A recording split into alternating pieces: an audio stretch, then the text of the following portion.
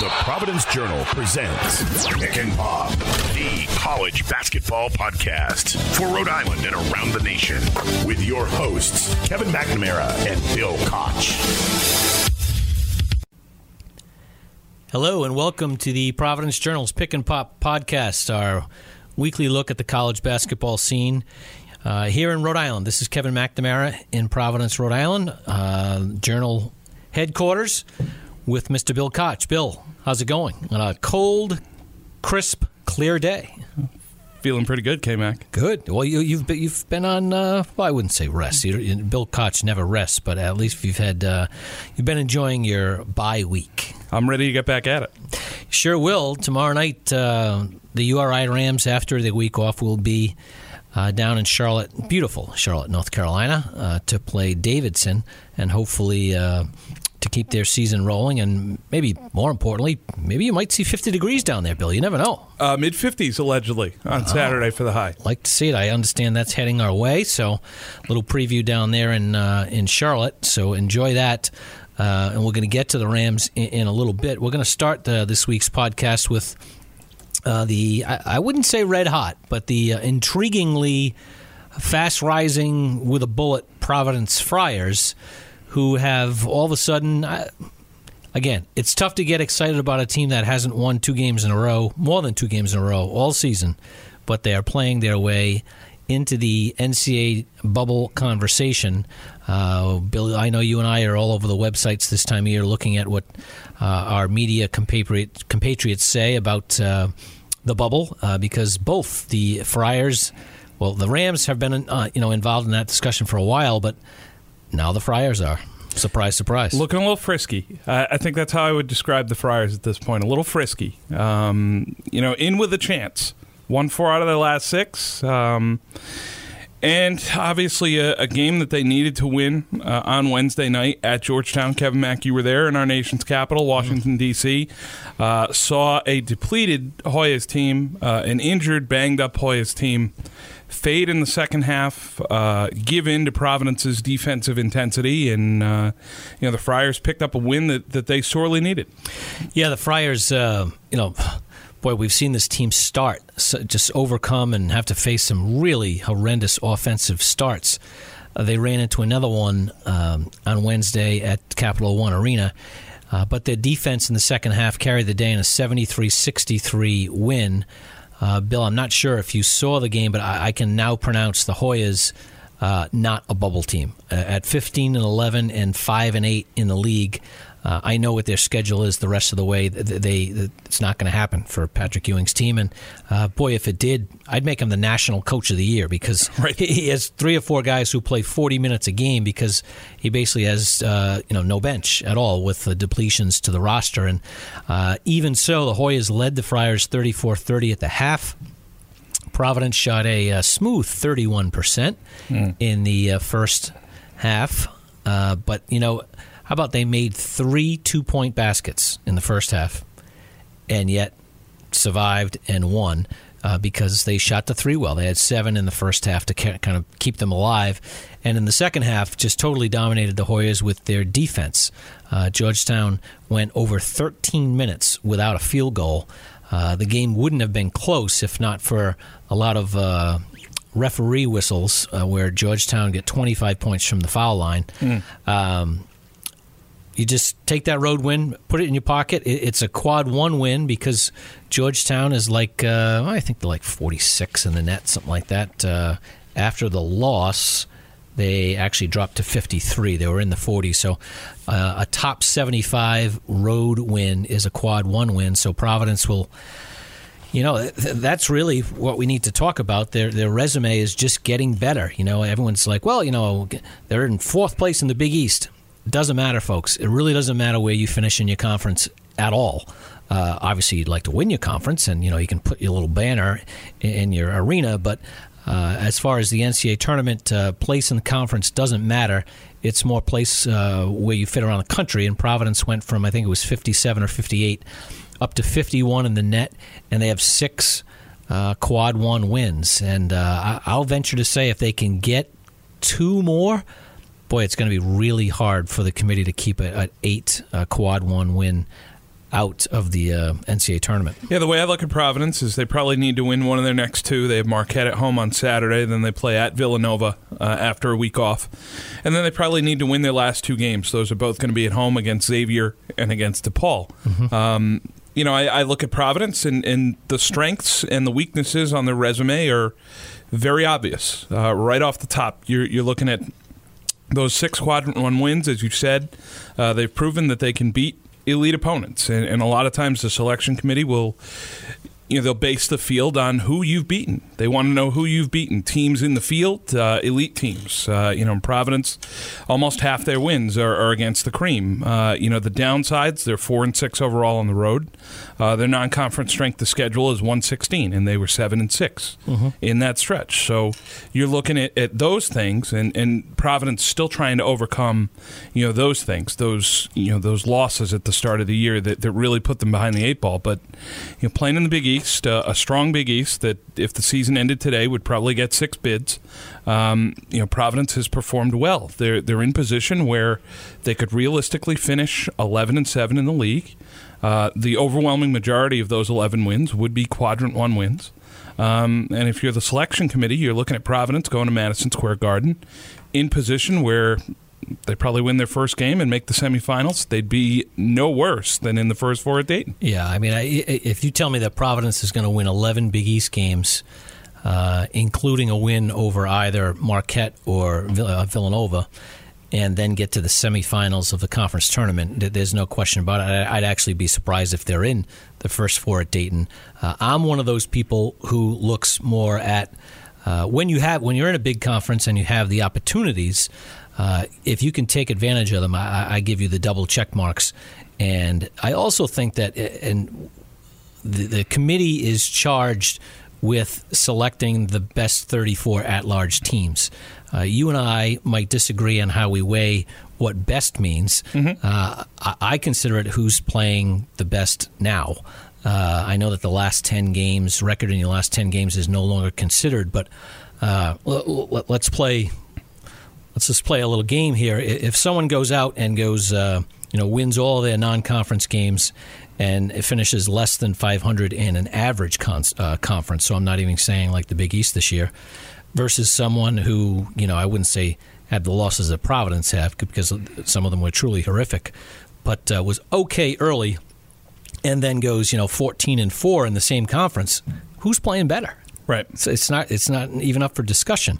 And I think Providence, again, with a lot of work left to do, is in position to make that type of a case for the committee. And I think we'll have this discussion between now and Selection Sunday on every Pick and Pop podcast, Bill, because as, again, some of our media brethren have said, Providence is setting up to look like a very unique test case for the committee. Again, if they can do what you said, get to 11-7, have 7 or 8 Quad 1 wins, and get as far as the semifinals of the Big East, I just think that's a slam dunk. But that's a long way to go. I'm thrilled that we're having the discussion. I love when our local teams are in contention to play in March because it truly is the best time of the year. You've covered, sure. I don't know how many of those games.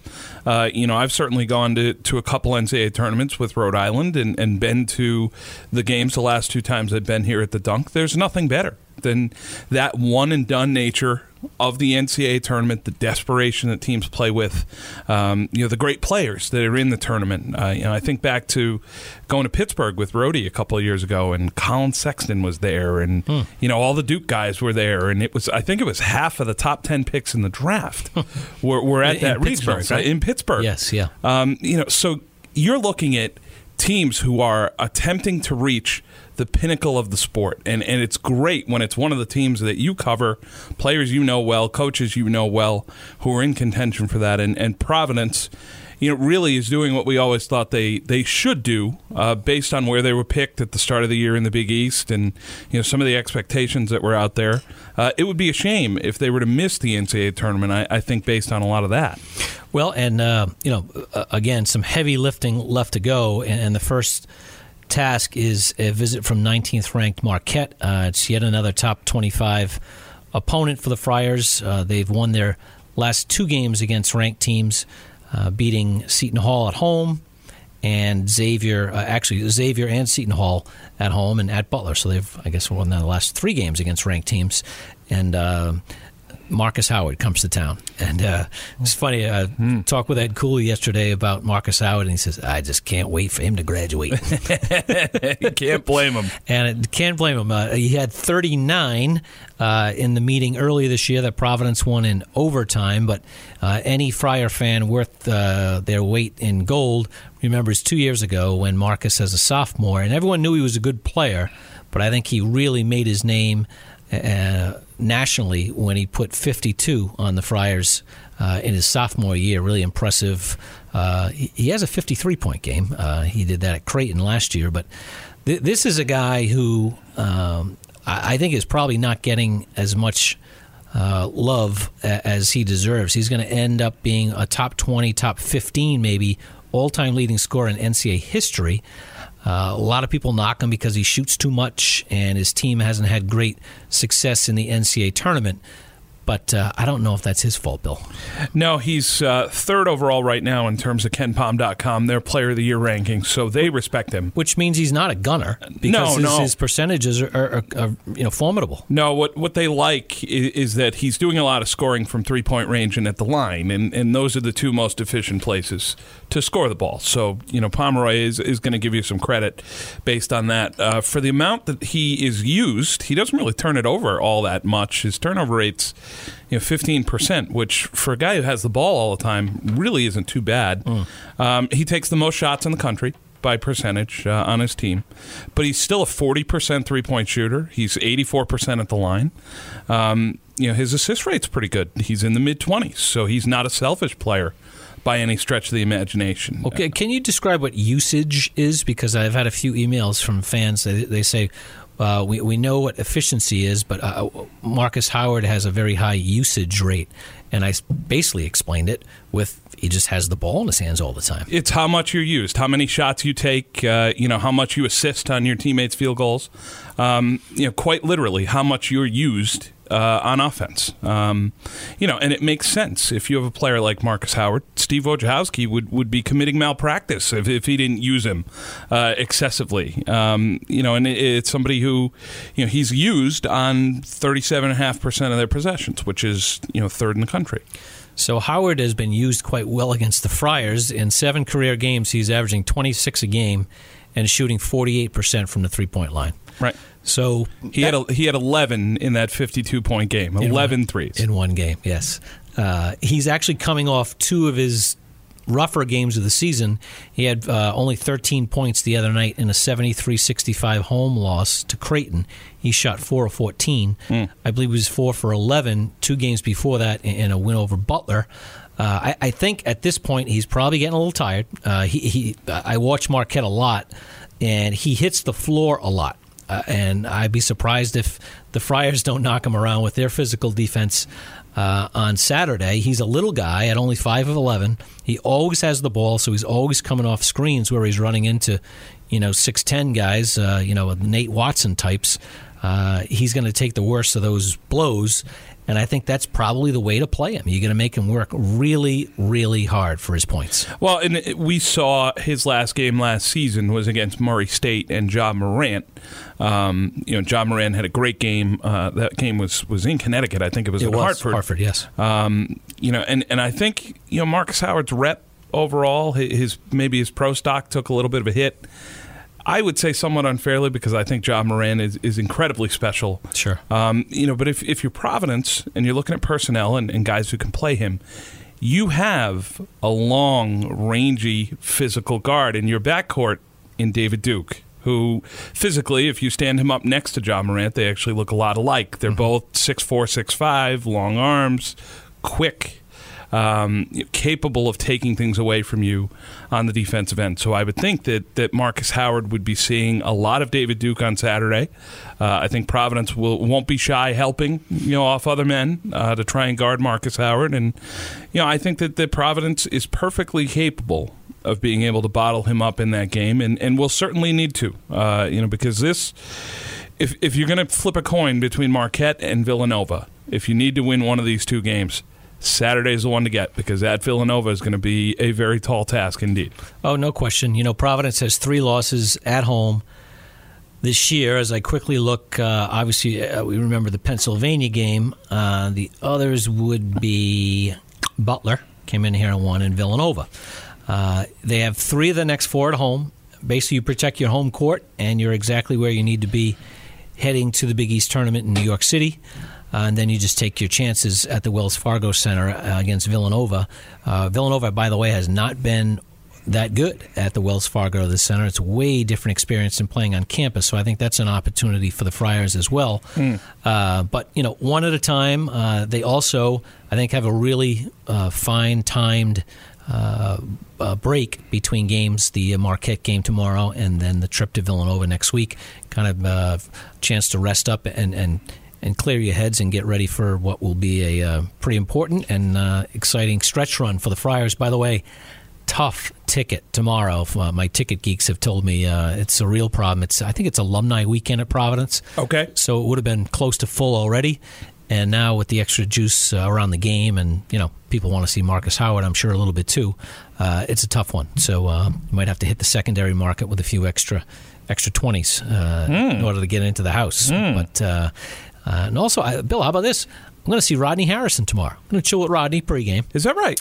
Rodney and Ed Cooley are the honorary co-chairs of the U.S. Senior Open at Newport Country Club. Oh, that's right. And for whatever reason, the USGA and Rodney are going to be at the Dunk pregame to meet with the media. Very nice. So, my guess is we won't be asking Rodney about Marcus Howard and Alpha Diallo. Think there might be some Tom Brady in there a little bit? Be a little TB12 questioning. And, of course, Rodney's, short game. We'll be talking golf with Rodney Harrison. Now, Rodney, by all accounts, Rodney's a player.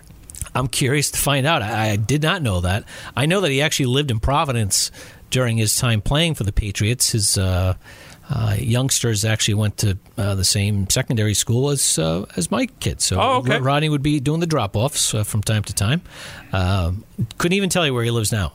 We know that he does a good job with NBC, both in a podcast like this and in the Game of the Week, Sunday night Game of the Week pregame that he does. I would say this about Rodney Harrison, just watching him weekly on NBC, he looks great. He doesn't look like one of these former players who looks like he's struggling to get around and needs knee replacements and whatever else. He looks like he could still go out there and play on Sundays. You don't want him to hit you? No, definitely not.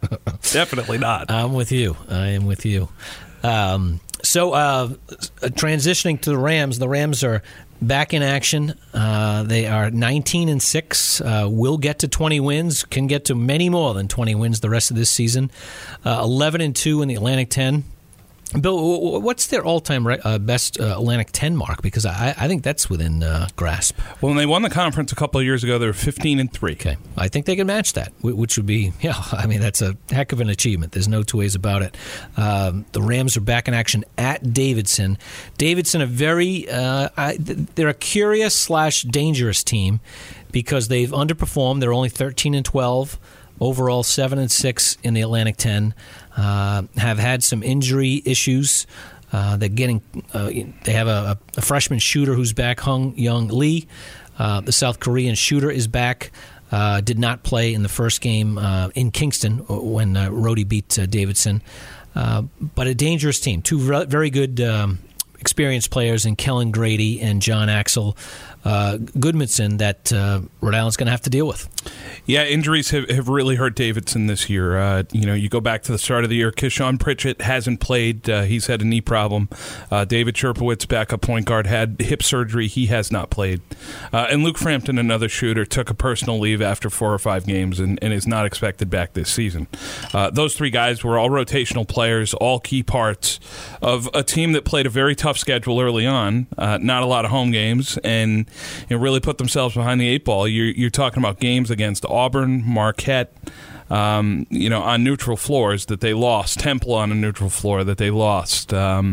Wake Forest in a semi-home game that they lost. So really tough out of the blocks. They sort of stumbled in A-10 play at 6-6, and they just haven't really found their way. It looked like they were coming out of it a little bit. Crushed Fordham at home. beat St. Bonaventure by 30 on the road.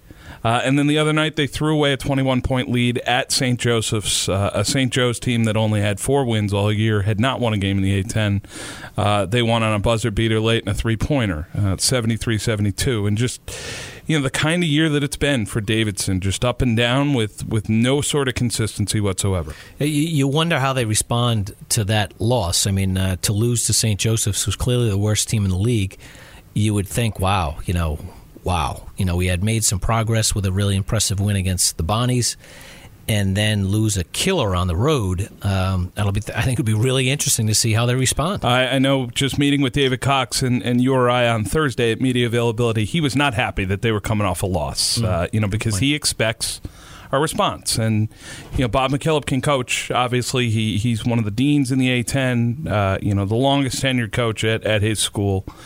In the conference, guy who runs a great offensive system. And, Davidson, even for all its struggles and all its faults this year, they still have a top 30 offense. They still shoot the three very well. Kellen Grady's in the mid 36% range. Hoon-Jun Lee, who you mentioned before, is at 40%.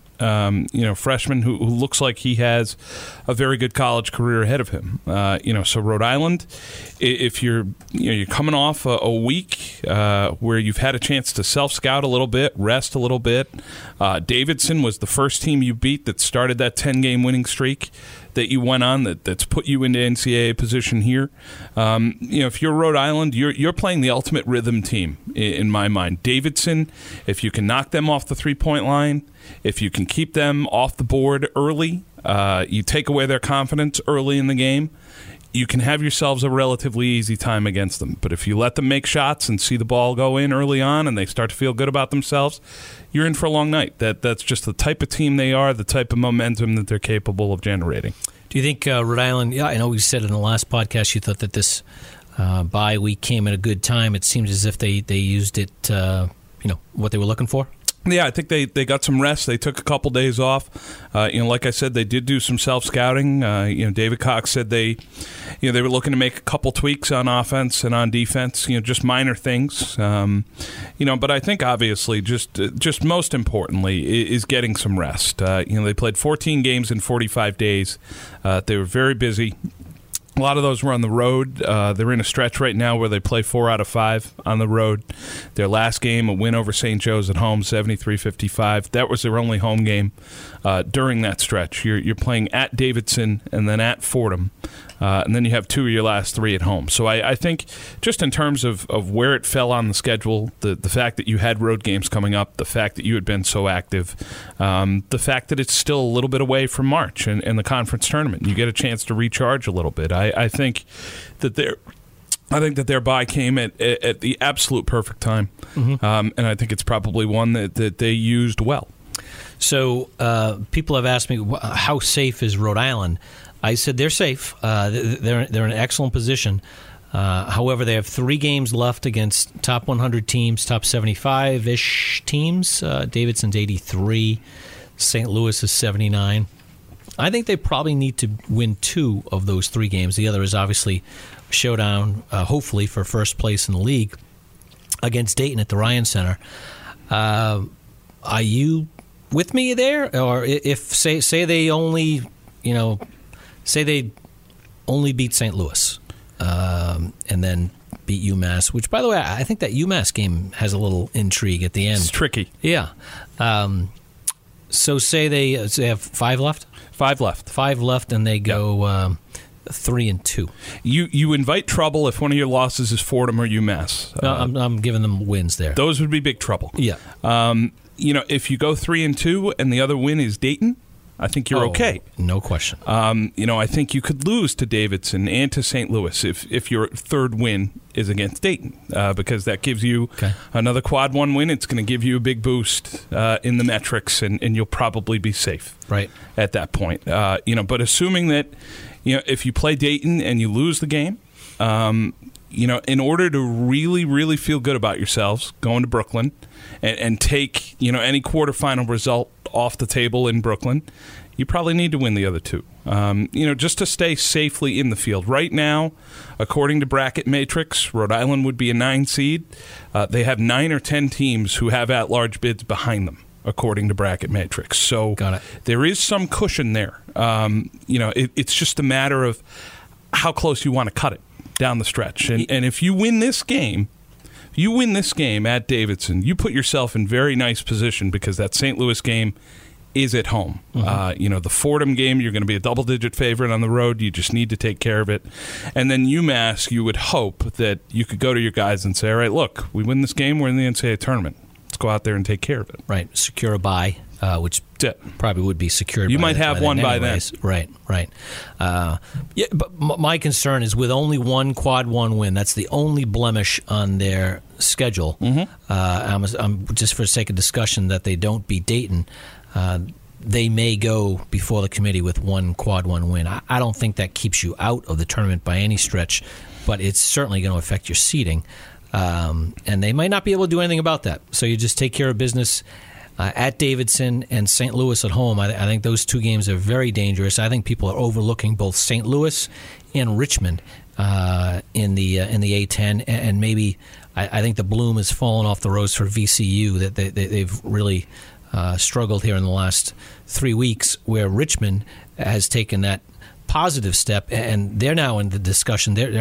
I get it right here. They're 43 in the net, and certainly in the mix. If you're Richmond right now, you're looking at them in various brackets as either one of the last teams into the field going to Dayton, or one of the last teams left out. They've played their way into contention. VCU has played its way out of contention. I don't think there's any path for them to get a bid unless they win the A10 tournament in Brooklyn. I think they're all done. But if you look at Richmond's resume, their only really bad loss was on a neutral court against Radford. Their other games, they lost neutral against Auburn, at Alabama, home St. Louis, which is not a great result. And then your home Dayton and at VCU, which would have been a quadrant one game. They've won their last 5. They're 50 in Ken Palm. Like you said, they're in the low 40s in the net. They would give the committee something to think about if they're able to win out here. They have a big game on Saturday at St. Bonaventure. That's one that they probably need to get because the Bonnies are not necessarily a team that's going to help you that much. What's their schedule the rest of the way, if you have it? I'm curious. They're at St. Bonaventure. Yeah. At George Washington, which GW is they can be difficult if they're healthy. But you got to win. Yep. UMass home, Davidson home, at Duquesne. So no real big opportunities there to make a big splash. There's a bunch of banana peels in there, though, that they could slip on. Right. Their issue is, again, they only have 2 quad 1 wins. They have 2 quad 3 losses, but they have bubble written all over them. They do. If they can keep winning and protect their case down the stretch here. There may be there is, I think, a third team that's going to play their way into the March discussion in Rhode Island. That's Brown. Brown is in really good position out of the chute here in the Ivy League, and have 2 monster games this weekend against the lower half of the league, but on the road, so they'll be tricky.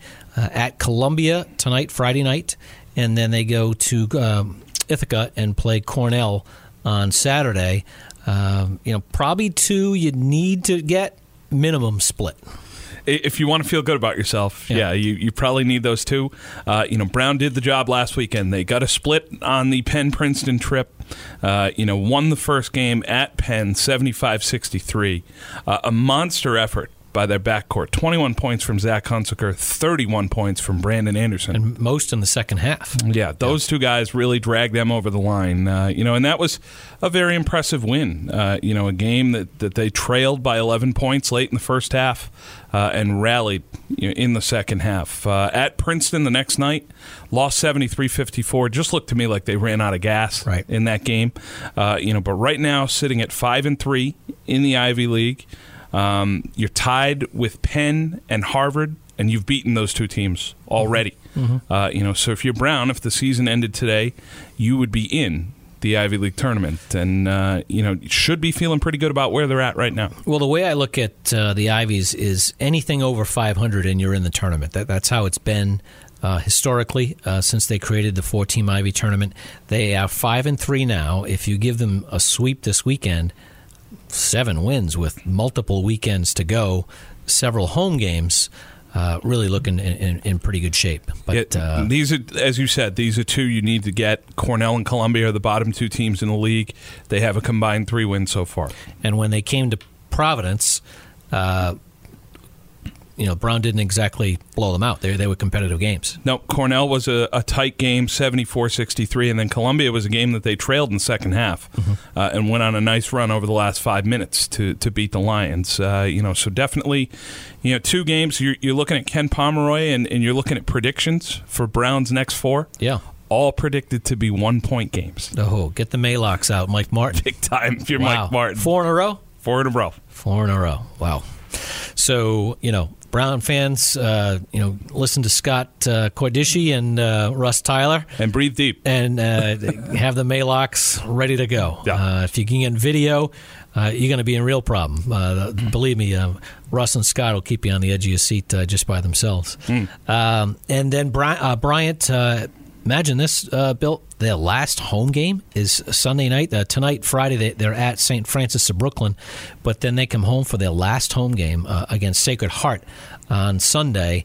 That NEC went fast for Bryant. Finished before the calendar month is over in February. The last NEC game is at Wagner on Saturday the 29th. Bryant, last week, a very interesting week. They lost to the worst team in the league, Central Connecticut, and they beat the best team in the league, Merrimack. Game that I was at Tuesday night, 61-52.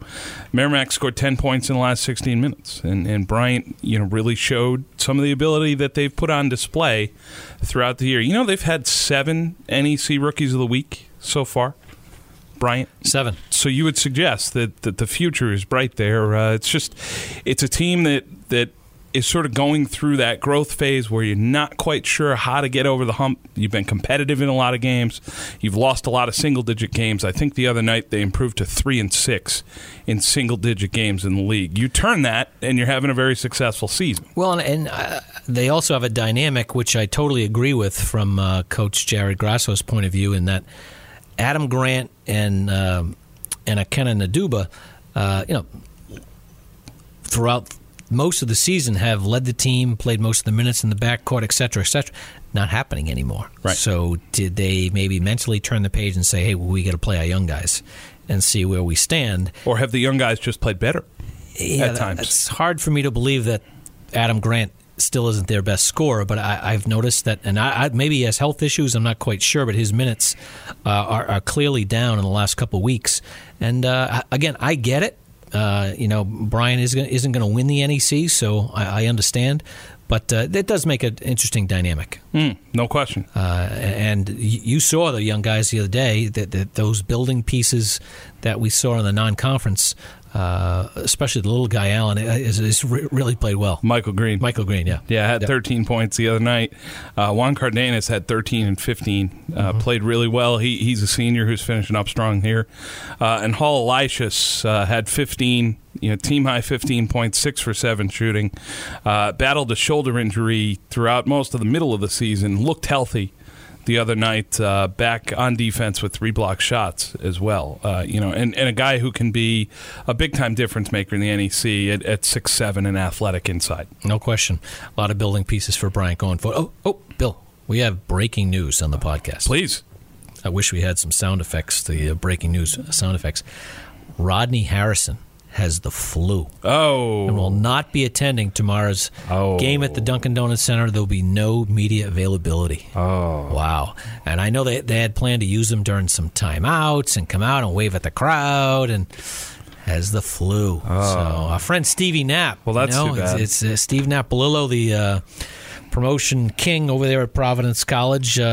He's going to have to come up with something different on the fly. Well, the good news for Steve and our good friend Larry Lepore is all those tickets were sold anyway, and they don't need Rodney Harrison to sell the rest. They weren't coming for Rodney. So No. Friar fans, enjoy tomorrow's noon early tip Kevin Mack likes the noon tip, I've been told.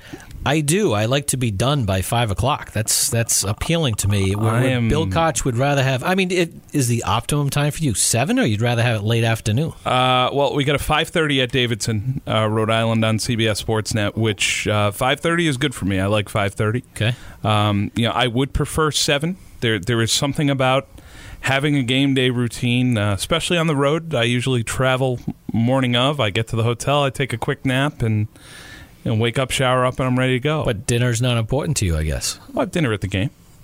Yeah. And if you're at Davidson, barbecue. Okay, I was going to say... it'd be a beautiful thing. I'm a veteran of media room food, and I'd say it's unpredictable from place to place at and times, haunt yes. to haunt. Yes. Usually Davidson, though, they're but good it's for also some barbecue. vital because fans, I know that no one has any sympathy for us whatsoever. But nor for should you. 7:30, 8 o'clock game, we're not leaving the arena until after 11. Maybe after 11:30, there's not a lot of hot spots open for hungry sports writers at that time. So you do need a little sustenance pregame. But yeah. We'll have to have a different podcast on our media room food choices. For anyone who saw me on Channel 12 with our friend Yanni Caracas the other night, you'll know that I'm not in any danger of starving anytime soon. No comment on that one. So that's it for this week's Pick and Pop podcast. We'll be back next week with more updates. Thank you.